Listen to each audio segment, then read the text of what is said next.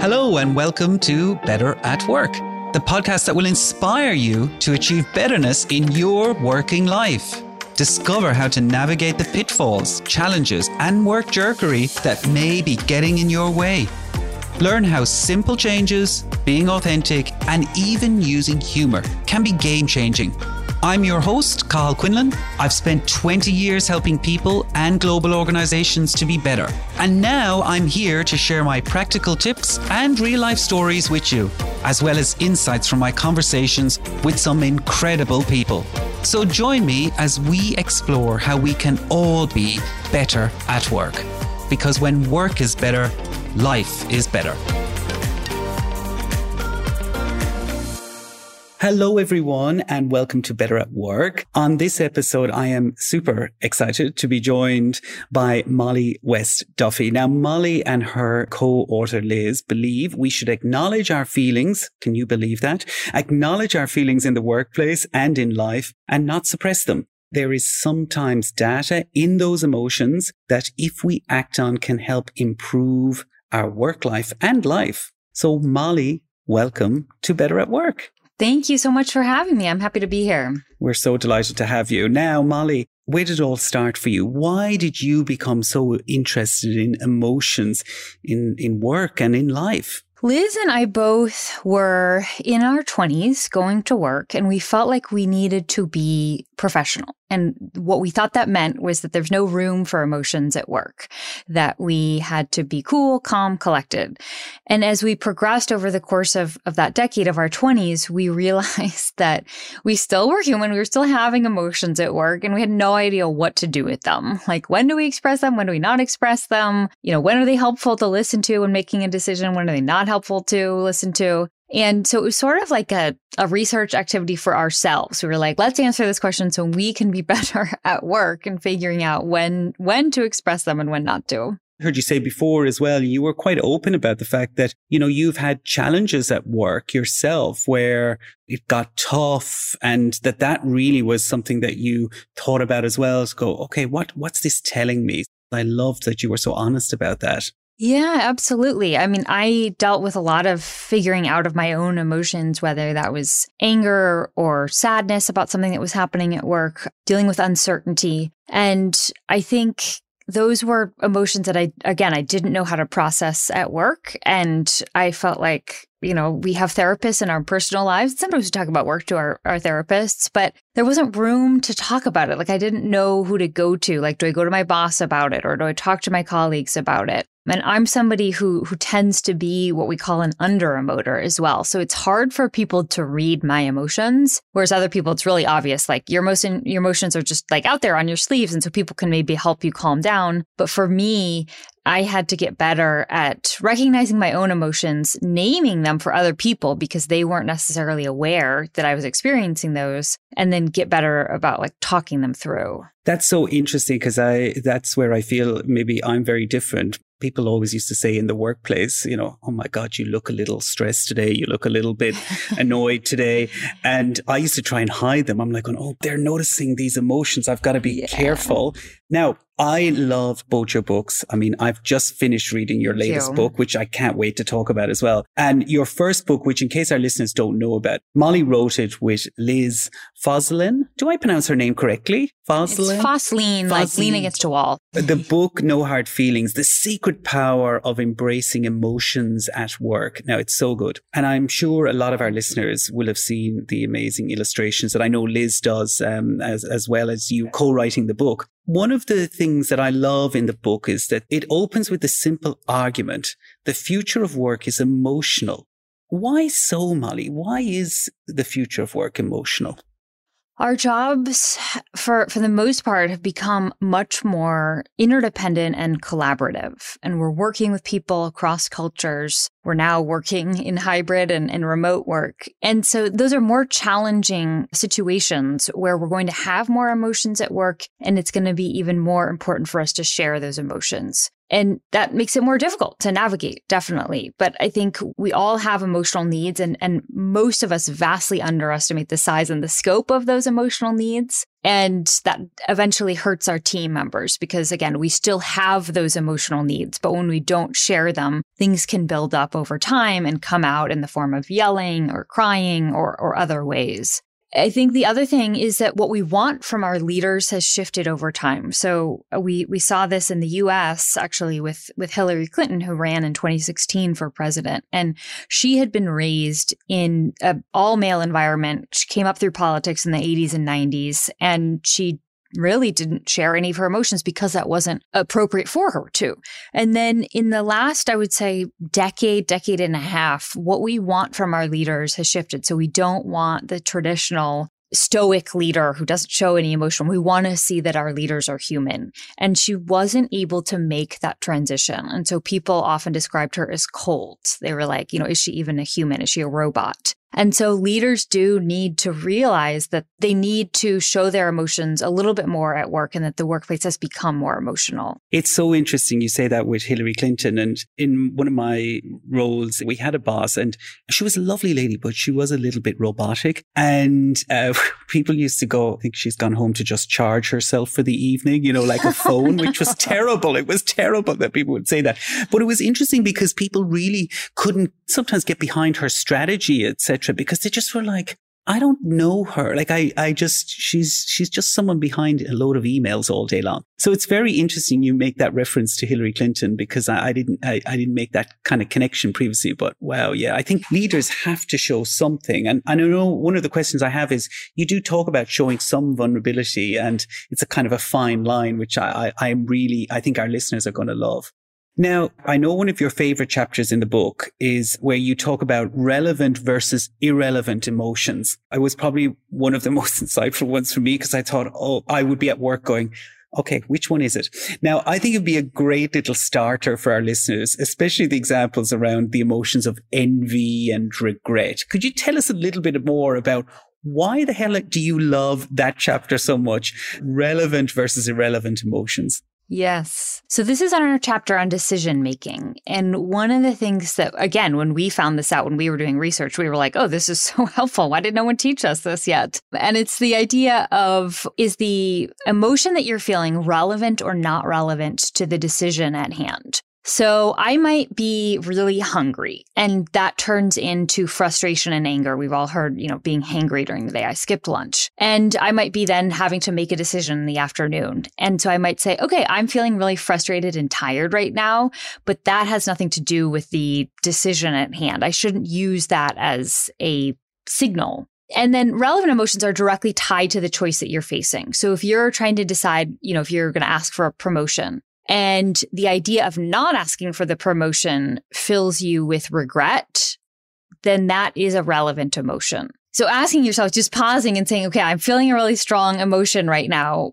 Is that relevant or not relevant? I love that. It was so great. I mean, I read that. I think the book came out in 2019. Was that right? I mean, I read that a good few years ago, and it was so insightful. And it's interesting because I thought there was a study, I think, about judges making certain decisions later in the day if they've been hungry or hangry. So you just reminded me of that there, that the decisions were likely to go less in favor of the criminal, right? So, but if those decisions that were made earlier in the day where they were less hungry, they were more likely to get a better outcome. So interesting that you say that. But yeah, I love that. And I think that is so relevant for people, because you can get caught up in your own head of going, oh, it's a really bad day today. And then bring that into everything that you're about to do. Yes, exactly. And there's a lot of research studies around that. Same thing is true for doctors. What, day of the week and how stressed they are affects operation success. It affects investment decisions in terms of when they make those investment decisions. We think that we are rational creatures, and we're just like, I know my emotions and I'm putting them to the side and I'm making a really rational decision. And that's what we really learned in that chapter, was like, our emotions are always going to be affecting our decisions. I mean, we could try to be more conscious of them, but they are there. And the question is whether or not we listen to them. It's great. It was such an eye-opener, that chapter. And I think as well, it makes you sometimes think, look, you're not in this alone. We're all different, but in some ways, some of these fundamentals are the same for all of us.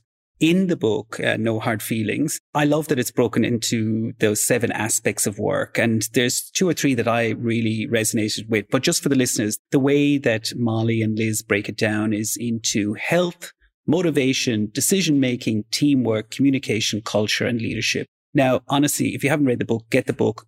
We're not going to even touch on half the amazing things that are in the book. So these 7 aspects of work, the ones that we're going to talk about are health, teamwork, and leadership. Now, I loved this, Mollie, in the book. We'll start with health. And one of the first things that surprised me was the message, let's be less passionate about work. Now, I was shocked on that because all you ever hear is be more passionate, get your passion, feel your mojo, all of this. Tell me, why did you start by saying, let's be less passionate about work in relation to health?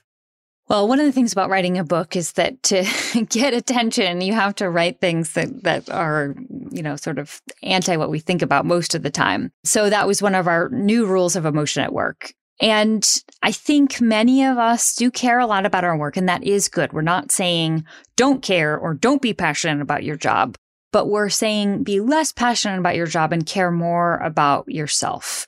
So a lot of times when we think about burnout, it's that we're not taking care of ourselves, and that's not healthy and that's not helpful. And when we care more about ourselves, we care less about small problems. We're like, okay, I'm just going to let that go. We don't hyperventilate before a big presentation because we're like, I want it to do well, but I'm not going to make myself stay up all night worrying about it. And so it can make us healthier and happier, but I think also can make us a better worker because we're more aware of the moments when we're going to get caught by anxiety and we're able to say, I'm going to take a step back from this. Yeah, I loved that because I've had a career in working at an investment bank and you could just work all the hours God sends. And you do kind of get caught up in your identity being related to that company, etc. So I really liked that because I think it does take some of the pressure out of it. And it resonated with me. I remember someone telling me a year or two ago, I was saying, I'm still very ambitious for my career. And the person said to me, you should be ambitious for your life, not your career, which I thought was a very good way of summing it up. And now that's kind of like my mantra a lot. Be ambitious for your life, not your career. And when I saw that in your book as well, it kind of something went on in my brain. I thought, this is all starting to make sense. Yes. Yeah. I think, many of us think that our identity is our work life, and it can be a transition period to move out of that, to say, okay, yes, my work is really important, but I need to spend less time there or develop side hobbies or find other ways to measure my identity. Yeah, absolutely. And, honestly, I know a lot of people who are wrapped up sometimes in it all, and it just becomes so much. And that's where, burnout, you mentioned burnout there, but it's such an issue for so many people. Now, I know in your new book, as I said to everyone, I bloody love this new book.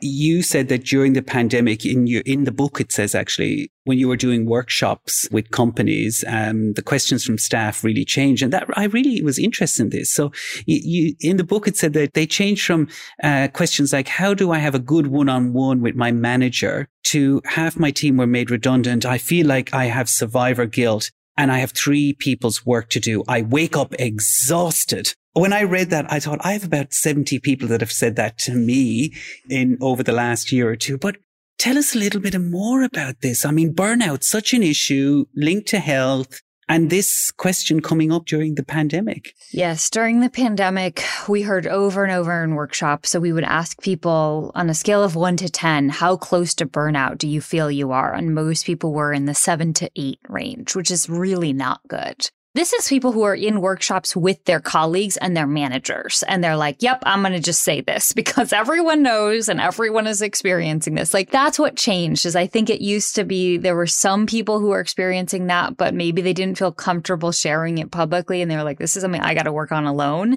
And during the pandemic, it was like, oh no, we're all experiencing this. And so in a way, that's good that people feel open about sharing. I think that's, a silver lining. But on the other hand, it's not like we've come up with a solution to it. We continue to do workshops where this happens. And I feel like we keep talking about burnout, and we're all burned out about talking about burnout, but there aren't a lot of solutions around it. And, we can go into this in the chapter, but I do think, and I just want to name here that I think burnout, one of the fundamental issues is capitalism, and that in some countries, not every country, we don't have as many social safety nets as we used to. And so it feels like I have to work a job or I have to work 2 jobs in order to save for my retirement, to save for a down payment on a house, like to do all the things that you want to do. It just feels like I can't stop. And then combine that with working from home, remote work, hybrid work, people leaving. It's a really difficult thing to know how to get out of. Mollie, I feel like you and I have had conversations before, but we haven't. We've had one conversation before this, but this is very interesting because you've got me on a topic that I'm very passionate about. We were in San Francisco recently and there were so many homeless people. And I thought, wow, you just don't have that in Australia, right, where I currently live. And the exact conclusion we came to was that there is no safety net. There isn't as strong a safety net in the US as there are in some other countries. And it actually made me quite sad to see, to go, wow, that would absolutely lead to burnout because people are worried about things like paying their mortgage, etc. Not that they're not worried in other countries, but there's absolutely no safety net in the US. I could have a whole podcast on that because it's a very, I've talked a lot about that with friends and colleagues. Yeah. And just to stay on it for a second here, because I really like this ability to sort of compare across countries for your audience. I think that in the US, this has been it's like boiling the frog. This has been a slow change starting in probably the late 70s, early 80s. And it's like slowly over time, we didn't have a lot of homeless population. And then over time it's grown. And it's really a failure of our institutions. And there's a line that I write in the book about, my father, who's in his late 60s. And he reminds me that because I was born in the 80s, I cannot comprehend what it feels like to live in a society as an adult with a real safety net. And, I think about it, I'm like, yeah, I would be a lot less stressed if my health insurance, my retirement plan, my ability to pay for our house, any future children's education, didn't rely solely on my ability to right now work as many hours as I possibly can for the highest possible wage, because these are my income generating years. And it's like, oh my God, deep breath. Like, yes. Oh, well, honestly, Mollie, it's funny, you and I must like the same things because I was reading an article about Jack Welch and GE and the article was basically saying that, he's a bit of I shouldn't say this, but I mean, he's a bit of the cause of some of this because he was all about lean and people almost became numbers in organizations. And it kind of got rid of the kind of safety net, even of a corporate safety net or working at a corporate where you thought maybe you had a job for life, etc. So I could talk about this all day. But I think look back to the point here, burnout is super tough for people. And we kind of took it up another level there that, it's the pressure that people have to put their kids through school, all of that. I did notice in the latest book, Big Feelings, you said that in regards to burnout, and I love this because I'm a framework person. All my teams that have worked with me over the years, any strategy day, anything to do with performance improvement, I have to have a framework. And I love that you have frameworks as well. Now, you said with burnout, 3 things: figure out whether you are overextended, disengaged, or feeling ineffective. Tell us a little bit about those 3, right? Figure out if you're overextended, disengaged, or feeling ineffective.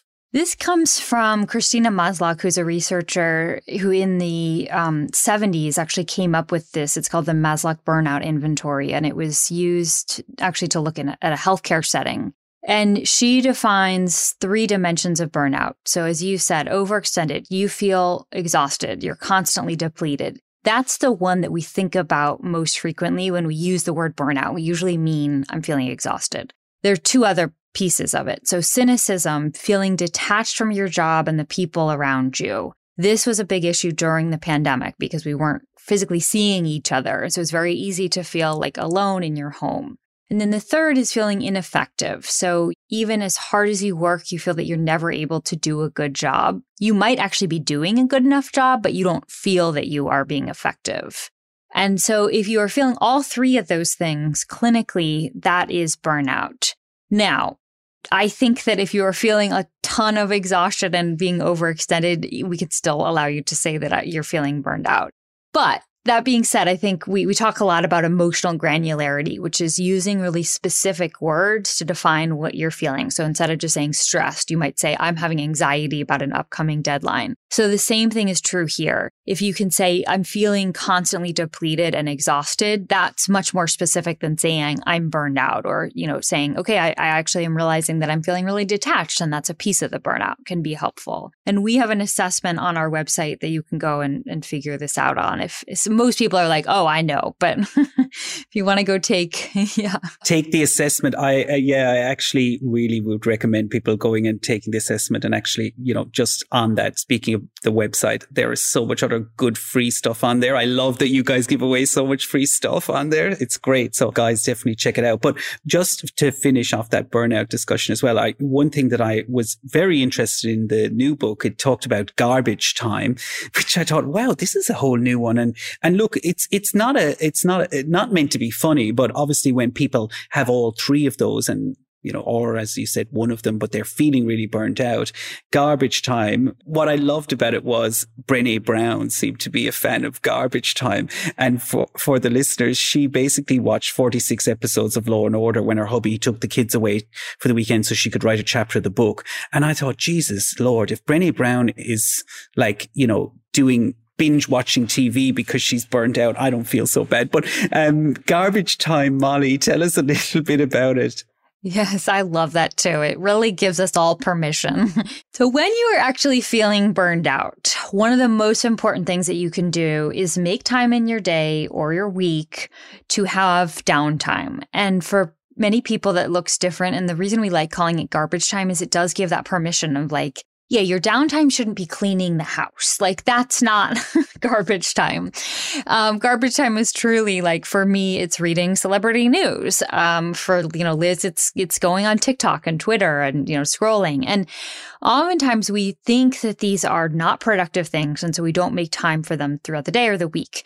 And then we realize, I had no time for just resting my brain for, it's not even processing time. It's really just zoning out veg time. And that's not healthy. We cannot be on, 16 hours a day, 7 days a week. And so the story that Brené Brown shares is, she watched 46 episodes of Law and Order, and her husband came back and he was like, okay, well, that's not why I took the kids away. What were you doing? But then 3 days later, this was on a weekend, 3 days later on Thursday, she finished her chapter draft. It just flowed out of her. And so the point is we have to make time for what restores us, and we shouldn't judge what that is. A big part of this is letting go of the shoulds. You don't need to have high expectations for your downtime. Oh, listen, it's funny. On another episode I did with Caroline Webb, we talked a lot about our silly little side habits of things that we do for downtime. I love watching crappy reality TV, which is awful, but I kind of, sometimes you just need a little bit of crap to relax. And so she said similar. And, she has this concept of when then. So when I get this piece of work done, then I will reward myself with a piece of reality TV. So it's a kind of another brain trick. Now, Mollie, the other one that I love, which is you talked about this, and it's also in the book because I love the image in the book of it. No one else is going to draw your lines. Now, this is another one that just was a jackpot for me. Would you mind sharing with the listeners?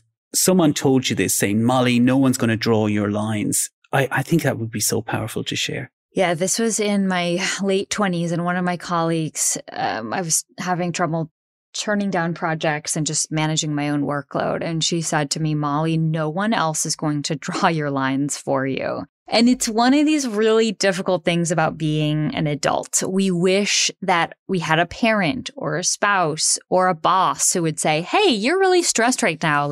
You should take a day off this week. And unfortunately, no one's paying that much attention. You're the only one who's paying that much attention. And so being really clear. And I think a marker of success in our society is being busy. And those people who you wish would call this out might be just as busy as you are. And they may not know what your boundaries are. So asking yourself if I say yes to this, what do I gain? But also what am I not going to be able to do instead? I don't have a expanding capacity. I have a limited capacity.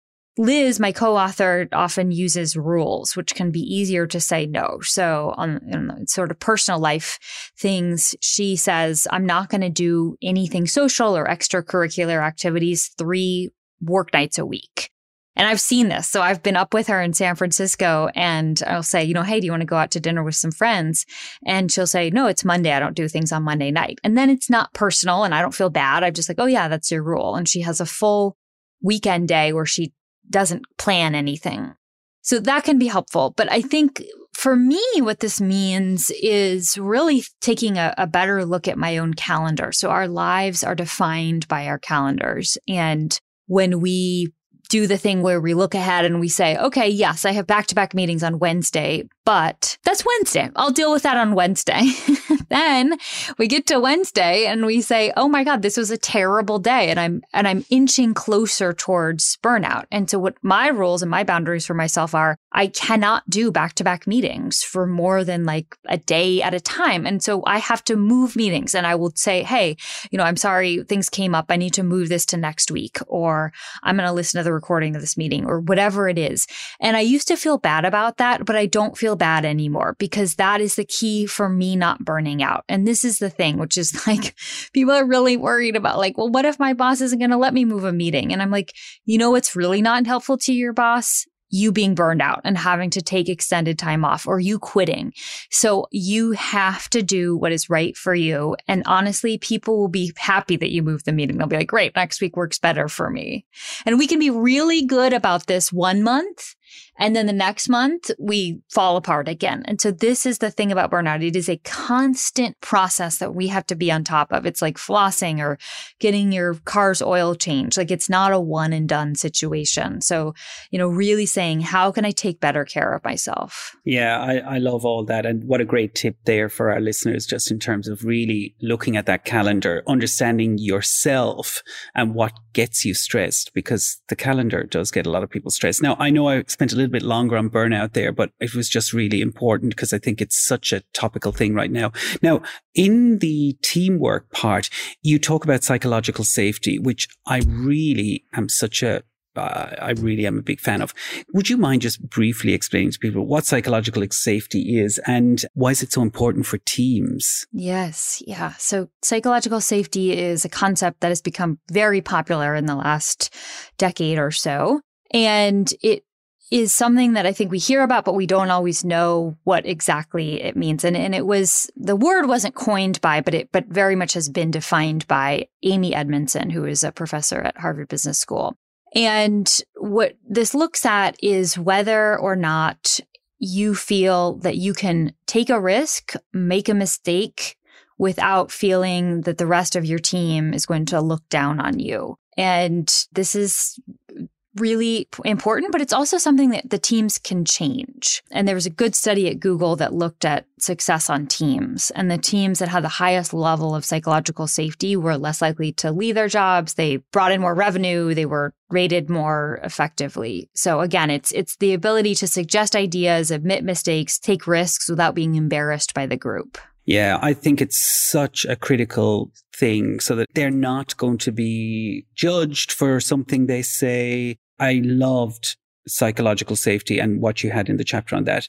Now, leadership is another area we need to use emotions effectively. I have managed lots of people over the years. I'm not saying I've done it well. I've definitely tried my best. Leaders need to help other people manage and express their emotions. And that's what I loved in your book. Now, what do you see as some of the key do's and don'ts for leaders in this particular role that they have? One of the things that leaders need to do is figure themselves out in terms of what we talked about earlier in the podcast of, are you an over emoter and under, or are you somewhere in the middle and an even emoter? So when you become a leader, people look at you longer and harder than they look at their colleagues. It's just a fact. Everyone is examining you and what emotions you're having or not having. And so you need to be more aware of, as you said, like maybe people are reading your facial expressions and you're like, oh, I didn't realize that they know how I'm feeling right now. And then for people like me, people are like, well, is she, even a human? She's not showing any emotion. Like, what's going on? So we talk about this as being selectively vulnerable. And what this means is walking the line between oversharing, which destroys trust, and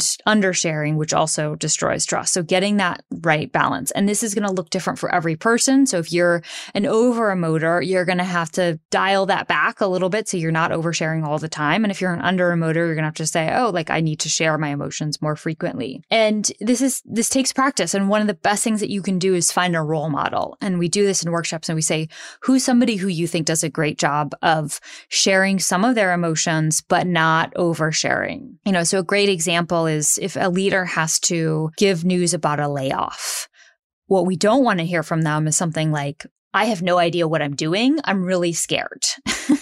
That's maybe how they're feeling, but we don't want to hear that those are the emotions. We would immediately lose trust. On the other hand, if they were to share the news with the company and just say, this is a decision, it happened, we're moving on, people would be like, well, we're really upset. We want to hear that you're upset too. So the right way would be say something like, I am also feeling a lot of anxiety and sadness about this. And I have stayed up at nights, worrying about this. And it just is making me really sad. And then you have to say, here's the path forward. So as a company, here's what we're going to do to make sure that this doesn't happen again. That's what leaders have to do is say, like, yes, I'm feeling these emotions, but here's what we're going to do about it. Fantastic. And I think it's just getting it right? Because as you said, if they go too far, you lose trust in the person or you lose a little bit of faith that you should be following this particular person. It's funny. I don't know if you have much thoughts on, I was just thinking when you were talking there about Elon Musk and his, which feel like non-emotional comments, like, everyone just needs to be back to work or, they're out of here. Like, I don't know why, just as you were talking there, I hadn't this in my questions, but I'm like, he really doesn't seem to have gotten that memo.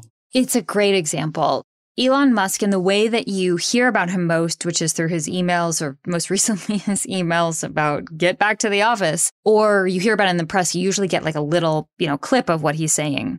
But when you hear him speak for an hour, it's actually really different. And he does get emotional, almost inappropriately emotional. So when he was at the TED conference recently, he spoke with the moderator for about, 45 minutes. And in the middle of it, he called out this person who was a co-founder of Tesla who was in the audience. And he has had a disagreement with this person. And he went on a tangent about the fact that this person should not have gotten credit for this and called him out in the middle of the audience. And it was extremely inappropriate. So I think, listening to him for a little bit longer, you see how those emotions come out in a not productive, maybe even unconscious way. Wow. Okay. We're going to have to have another podcast about leaders because we seem to have very similar views. Yes, there's so much to talk about. It's weird. Okay. Now, back on track here because I need to let Liz get back to her life in LA today and not hold her up much longer. I want to mention, and I have obviously mentioned your new book quite a lot throughout the interview so far. Now, I love the new book helps us understand what difficult emotions are not abnormal and that we can emerge from them with a deeper sense of meaning. Now, I thought you were very open in the book, and so was Liz, right? About the fact that you'd had quite a difficult few years. You had, moved cross country. You'd suffered chronic pain. You'd been quite down in yourself. And Liz had similar challenges. Now, this is where you thought about a book that could help people navigate the really hard feelings. Would you mind just sharing a little bit more on that? Because I was fascinated by that because the previous book seemed more business focused. You brought a bit more of yourself to this. If that makes sense. Absolutely. So after our first book came out in 2019, we both went through really difficult periods. So I experienced burnout after the first book came out. And then, as you said, I moved across the country. I was dealing with some chronic health issues and I experienced deep despair. And Liz, her father-in-law, was dying of cancer, having a long battle with it. And she went through some difficulties at work as well. And we realized So our first book was called No Hard Feelings. And we said, oh, actually, there are some really hard feelings. And one of the things that was helpful for me during that really difficult period of despair was reading about other people going through really hard times. And I think oftentimes we're not honest about how hard those times actually are. We talk about them after and we say, it's okay, we got through it. And here's the 10-step checklist in order to get through it. And I just wanted to hear about how hard it was for people. There's so much in just being validated for yes, what you're experiencing is really hard. And so Liz and I talked about this, and then we went to our publishers in January of 2020 before the pandemic started. We said, we want to write a book about difficult emotions and how people work through them. And they said, that's sort of a niche audience. Who's going to want to read a sad book about difficult emotions? And then in June of 2020, after the pandemic had started, they came back to us and they said, actually, we'll buy that book because COVID is happening and everyone is feeling is difficult emotions. I think there's something in the air right now. There's a lot of books. You mentioned Brene Brown. Susan Cain just wrote a book about feeling melancholy. Dan Pink just wrote a book about regret. This spring, I think we have had a lot of things, whether they started before or during the pandemic, come out that are really about, hey, acknowledging life is hard and we should share some of these stories. Yeah, I love it. And I really liked that you guys were so honest in the book about that. And it's for anyone that hasn't, I know in the UK you can't get the book yet, but I'll give you the details on when you can. But I was in the US, so I picked up my copy in the US, but there is some really great stories in there, and Mollie and Liz are so honest in it. So it's fantastic. Now, the other thing in the new book, you say that you talk about big feelings, which you mentioned there. And again, I love that you have broken them down. You've got the big feelings of the modern world. And again, we won't get to go through these, but for anyone listening, pick up the book. You'll get to see what they are. But here they are: uncertainty, comparison, anger, burnout. And I love that burnout made it in both. So burnout, because it's such a hot topic. Perfectionism. I am part of the Perfectionist Club. So that chapter was really helpful for me. Despair and regret. Now, envy, which was I think you use comparison as a kind of a softer word for envy, but I'll ask, you can tell us a bit about that. Envy can reveal what you value if you know how to decode what it's telling you. I loved that. Would you mind sharing a little bit more on that one, which is, for our listeners, is one of them, which is comparison. But now I'll let Mollie explain more. You brought up an interesting point about whether we called it comparison or envy or jealousy. And when we did a poll of our readers, many of them didn't identify with the emotions of envy or jealousy. And I think that's because there's such stigma around that. It's no one wants to admit that they're having envy of someone else. But when we said, do you feel have comparison against other people? They were like, oh yeah, every day. So that's the first thing. And comparison is something, again, we feel like we shouldn't feel. But again, we're humans. We do feel like this. It is biological. They've done a lot of studies of our close ancestors in monkey populations. And the monkeys, if you give them a piece of food, they're happy. And then when you give them a piece of food and you give the monkey next to them a better piece of food, the monkey freaks out. So this is really hardwired. And so again, we have to ask ourselves, well, why is this hardwired? It feels terrible to feel comparison. But there must be a reason behind this. And that's because it can be really motivating if we think about it correctly. And so we give an example of the book. In the book, the author Gretchen Rubin, who's the author of The Happiness Project. Yeah, we love her too. And she was a lawyer and she had a phenomenal law career. She was clerking for the U.S. Supreme Court, and she got one of her law school's alumni magazines in the mail, and she was flipping through it. And she realized that the people that she was jealous of were actually writers, people who had left law to go become a writer, not the lawyers. And she said, oh, I think I need to quit law and go become a writer. And so that can help us figure out what it is that we want and take action on it. Yeah, I think it's and after I read it in the book, I thought, you know what, I've probably done a bit of that in my own career. When I worked at an investment bank, I thought, how do I get to vice president? How do I get to the next levels? And I would see, why has she been asked to be on the People Development Committee? Hello, why am I not on the People Development Committee? And I think it does drive you on a little bit, right? And it's not a bad thing. It's like, oh, it's kind of like I had sometimes a little bit of an aha moment to go, you know what? I need to get on something like that. And actually, it started from a bit of comparison, maybe envy, to go, what happened? But it actually drove me on, and I got to my next levels in my career because I started doing those things that I saw others do. And I'm curious, because you made a career transition. So now, was there anything in that helped you make that? There was actually. I haven't been asked that question on the podcast. So I've worked in corporate for 20 years in mostly like investment banks or big financial institutions doing transformation and fixing problems and like everything from employee engagement to developing training programs. And I think what happened was I would see all these other people doing podcasts, etc. And I go, they're kind of very theoretical. And I think I could do that because I've actually been in the trenches and kind of know how to drive employee engagement. But over the years, you go, this works, this doesn't work. And I think that's what happened. And I also saw like people, PT trainers who become these global, like millions of followers. And I was like, what are they giving people that I couldn't give someone to help them? Because work is such a big part of people's lives. So I thought, I got to do this. And I've always been told by friends and everything over the years, you should do something like this because you've got a good personality for this stuff. So probably the combo of all of that brought me to this. But thank you for asking the question. I love that. So there was some looking at other people and saying, oh, that looks fun to me. Absolutely. I looked at lots of people. I would look at them and go, wow, it looks so fun because but as a kid, I always wanted to be a radio DJ. That was my dream job. Wow. I wanted to be a radio DJ.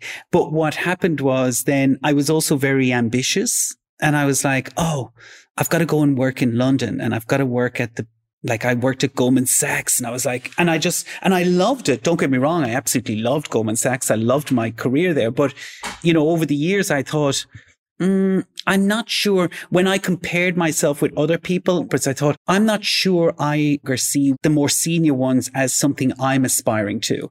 I feel like I want to aspire to something different. Thank you for asking the question. Now, back to you, because you're the star of this show.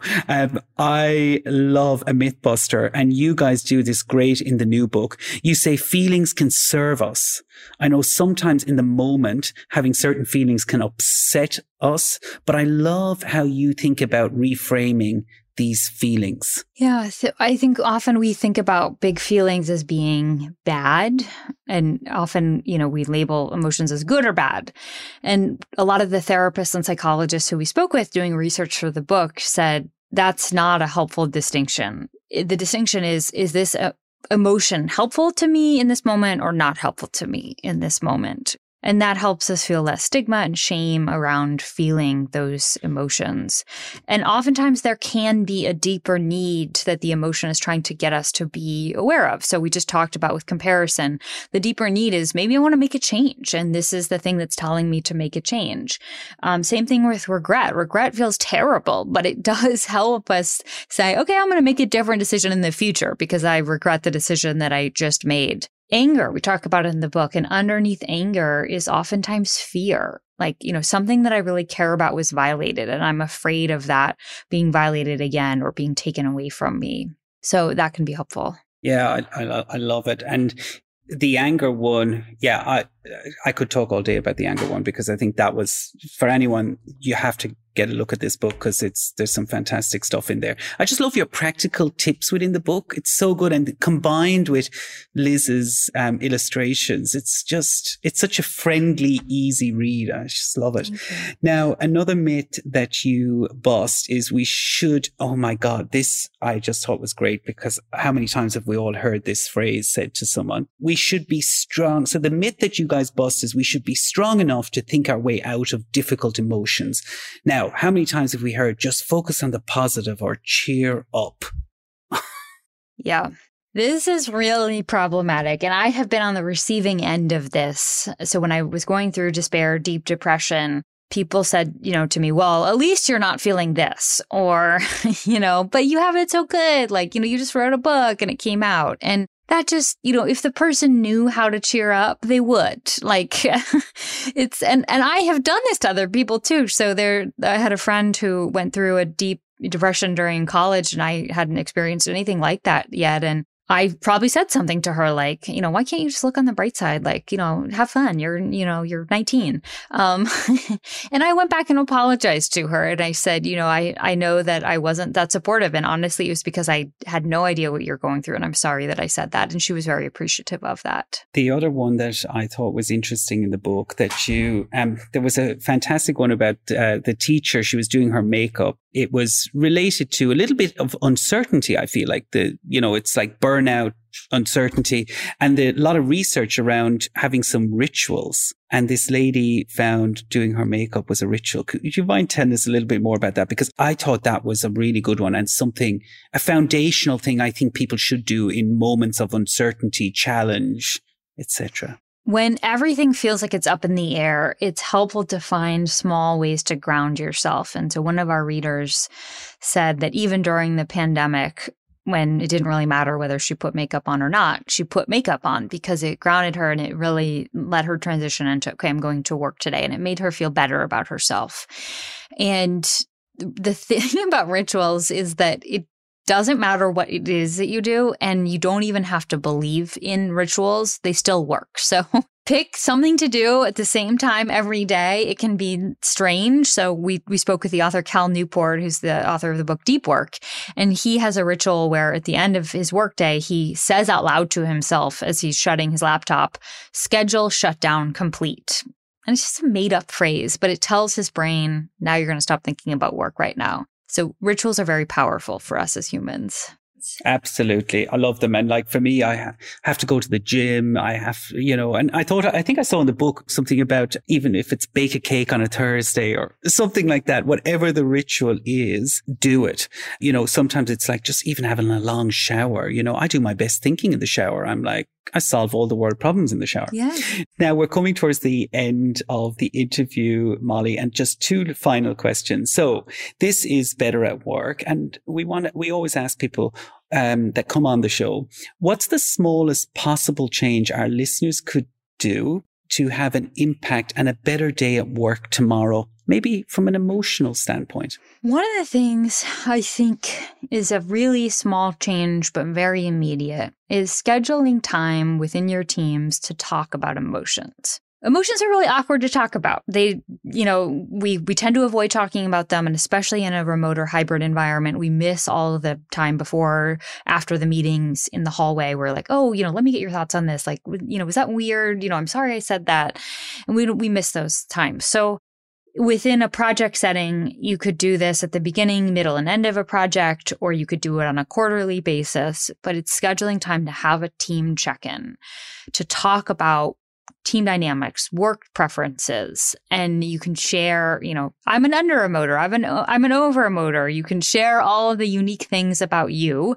And then in the middle of the project, checking in and saying, how are we doing? Are there any elephants in the room that we want to bring up? How are people feeling about the team dynamics, about the content of the work that we're doing? And by putting time on the calendar, it gives us permission, and we're all doing it together. I share this example from my personal life. In your personal life, it's also hard to talk about emotions. And my husband and I, it sounds very corny, but we started doing this thing where every Sunday we have like a check-in about the relationship. And we say, what's one thing that's going well in the relationship and what's one thing that we want to change? And what that does is like things come up over the course of the week as they do in every relationship. And it's like, well, I know on Sunday I'm going to have time to bring that up. And so I'm not trying to wait for the perfect time, and it's just there. I think you're going to have a lot of listeners stealing that one. That's a new one for me. So that one is, we'll have to put that one in the show notes. That's a great tip. Now, our final question is, can you recall the best advice you ever received that has made you better at work? As I mentioned, I'm an under-emoter. And one of the pieces of feedback that I got was that when I'm meeting people, I tend to be a little bit more removed or private. And I'm a really warm person once you get to know me. But I have had to really think about how I can show up when I'm meeting new teams, meeting new clients, working with new people to shift how I'm showing up. So I have to bring more energy into those meetings. So that's unique to me, and that's been really helpful. But I think everyone can apply that, given your own emotional expression style. What advice have people given to you about that, and how can you take that forward? Wow, that's really good. Well, I can say you've been incredibly warm and lots of fun on this. So, yeah, I don't know what they're thinking, but I get that though. I think it's a great piece of advice for all of us to think about what we bring. And, I think I saw even on your website, you have a template you can download so to get to know you as a manager. Now, I've always been a big believer that whenever I've taken on a new team, very similar, tell them a little bit about my style, what's my triggers, what's my, all of that kind of stuff, which just helps get people into a better position really quickly. But thank you for sharing that. That was amazing. And thank you overall. I'm really delighted that you were able to join us at Better at Work. This was so much fun. And honestly, I can't believe we talked about so many things off of my script of questions, but it was so fun. Now, for anyone that wants to hear more and learn more about Mollie and Liz, go to lizandmollie.com. There you will see details on their amazing books. And the new book, Big Feelings, is out on the 7th of July here in the UK. Having read it, I can highly recommend it. I love it. It's really, really great book, guys. And also on the website, you'll find the amazing assessments. Actually, Mollie mentioned some of those assessments as we went through. And here's the other thing, guys. As you know, our podcast is based on research and we like to get the best behavioral scientists, psychologists, etc. These assessments are actually based on research, which I think will be really, really useful. And they can help you learn about your emotional tendencies.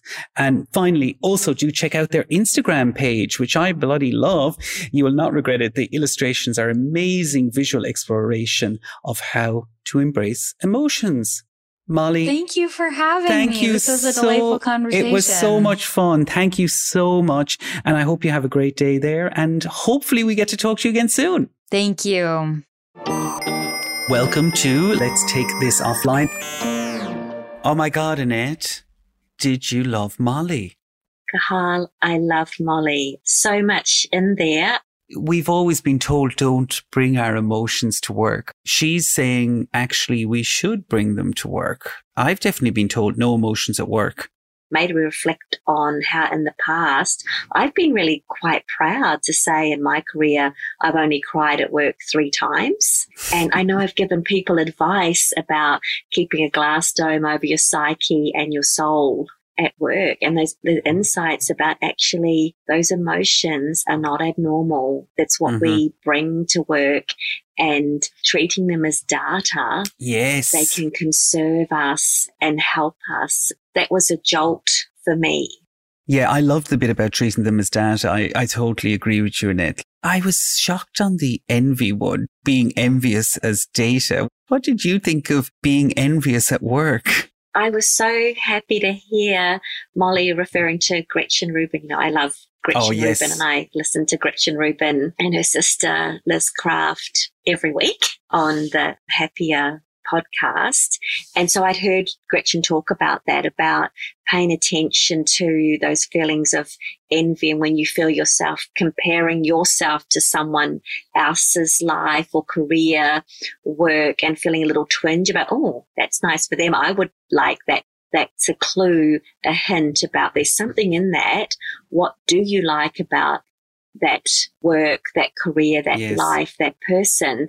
And then use that to think about, okay, well, what's my plan? What do I need to change or investigate or study so that I can, move towards some of those elements that are giving me those feelings of wanting to compare myself. Yeah, I thought that was great because it was interesting how she said that when they studied some of this when they were researching for the book, that people didn't identify with the word envy, but they didn't mind comparison. I'm not a jealous person. I'm not envious. Exactly. But actually, those comparison, the word is more of a healthy softer label. Yeah, exactly. Yeah. But I do think people, it's like, I think people need to realize that sometimes, that it's fine to be a little envious of other people, because it does drive you on. I think I even mentioned it in the podcast when I worked in London at the investment bank. I would go, well, why are they I'm envious of them being on this committee and that committee, because that seems to be, things I'm interested in. And actually it did drive me on a little bit to go, well, I should just do something about it. Like, can't I ask my boss? Can't I find out how can I get on that committee? How can I do what they're doing? And the insight from the research with chimpanzees, that when one chimpanzee gets 7 strawberries and I've only got 6, it's like, I'm not happy. That comparison it's innate, even though we, like to think we're sophisticated and evolved. No, it's part of being a primate. And Carl, I think the other one that was really powerful for me, no one is going to draw your boundaries for you. Yeah, you're the only one who can really do it.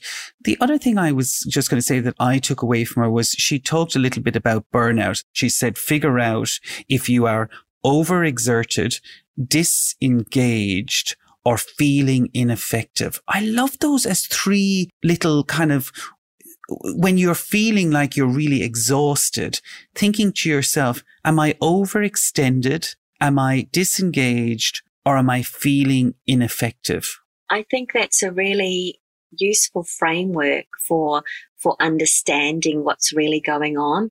I think overall, Annette, she brought a lot, Mollie. Like, my notes, I had loads of pages of notes. Did you want to sum up your final key takeaways? The big one for me was no one is going to draw your lines. What are those lines? And being ambitious for your life and being less passionate about your job, more passionate about your life, linking to that, you need to draw your lines. And the other one was paying attention to your feelings, making a note of them, using them as data, going deeper to understand what those emotions are telling you. And for me, shift your thinking from being proud of not crying at work and actually, I want to feel those feelings more. And if I'm going to cry, don't fight it.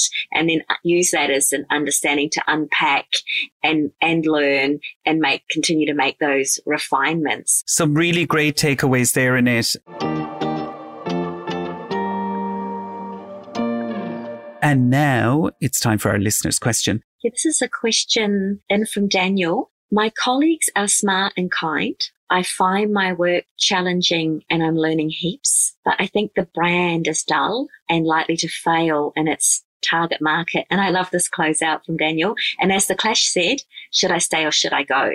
I struggled with this question a little bit because I thought, okay, he likes the job. He's finding it interesting. He likes his colleagues.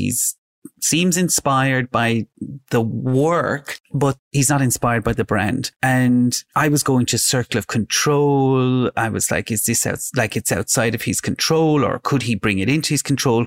And I was going, well, the only way he could bring it into control is to go to the CEO and say, I think this brand is dull and boring and I am leaving unless we can make it a little bit less dull. So I really struggled with this question. I don't normally do, Annette, but this one I was really struggling with.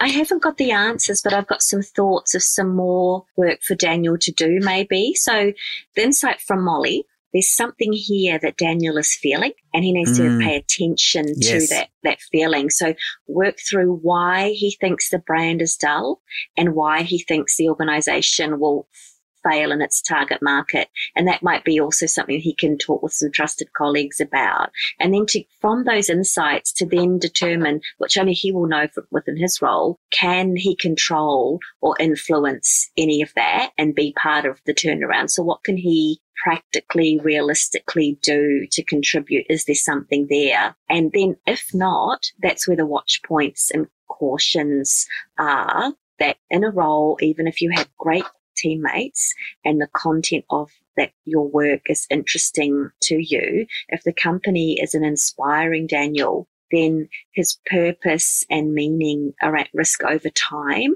And we know that can be a cause of burnout my view is that we should always all be networking. So rather than should I stay or should I go, that part of your career and where to next is ongoing about what the options are, Kahal. Your advice is great that he needs to keep up his network, get out there. I do think a lot of companies are now focused on purpose. They understand that purpose is becoming a more, I suppose, something that employees are more keen to understand the purpose of a company, which I think is the essence of the problem here for Daniel. You know, he doesn't believe in the brand. He doesn't think it's going to be successful. He's not happy with the purpose. But I think that is something that as he looks for the next role, he'll probably have to think about. If you don't believe in the overall brand, I do think it's a big block. Should I stay or should I go? We think you should take a look around, take the data from those emotions and see what else might be out there, and that finding a brand that lights you up and also having that awareness of it, a succeeding organization is important to you. But at the same time, having those great colleagues and interesting work. Yes. That's hard to find as well. So I would finish by just saying, I think it's always hard to find a place that kind of hits all of your criteria, you know, because great colleagues, great brand, that is, you know, I mean, it does happen for some people, but it is tough to find. And I think, as you said, Annette, I think our advice is start exploring. Because if it's not lighting you up, then, as you said, it could lead to burnout in the future and you could just get totally disengaged. But thank you, Daniel. We hope we answered that question for you. And Annette, thank you for joining me on another Let's Take This Offline. I hope you enjoyed it and looking forward to having you back again soon. Thanks, Carl. Bye-bye. Bye. Thank you for listening to Better at Work with me, Cathal Quinlan. If you enjoyed this episode, please tell your friends and rate, review or subscribe, as this helps others find the podcast. For more practical tips, simple tools and ideas on how to aim for betterness, head on over to betteratwork.com.au and sign up for our newsletter. Until next time, watch out for those work jerks and keep reaching for better.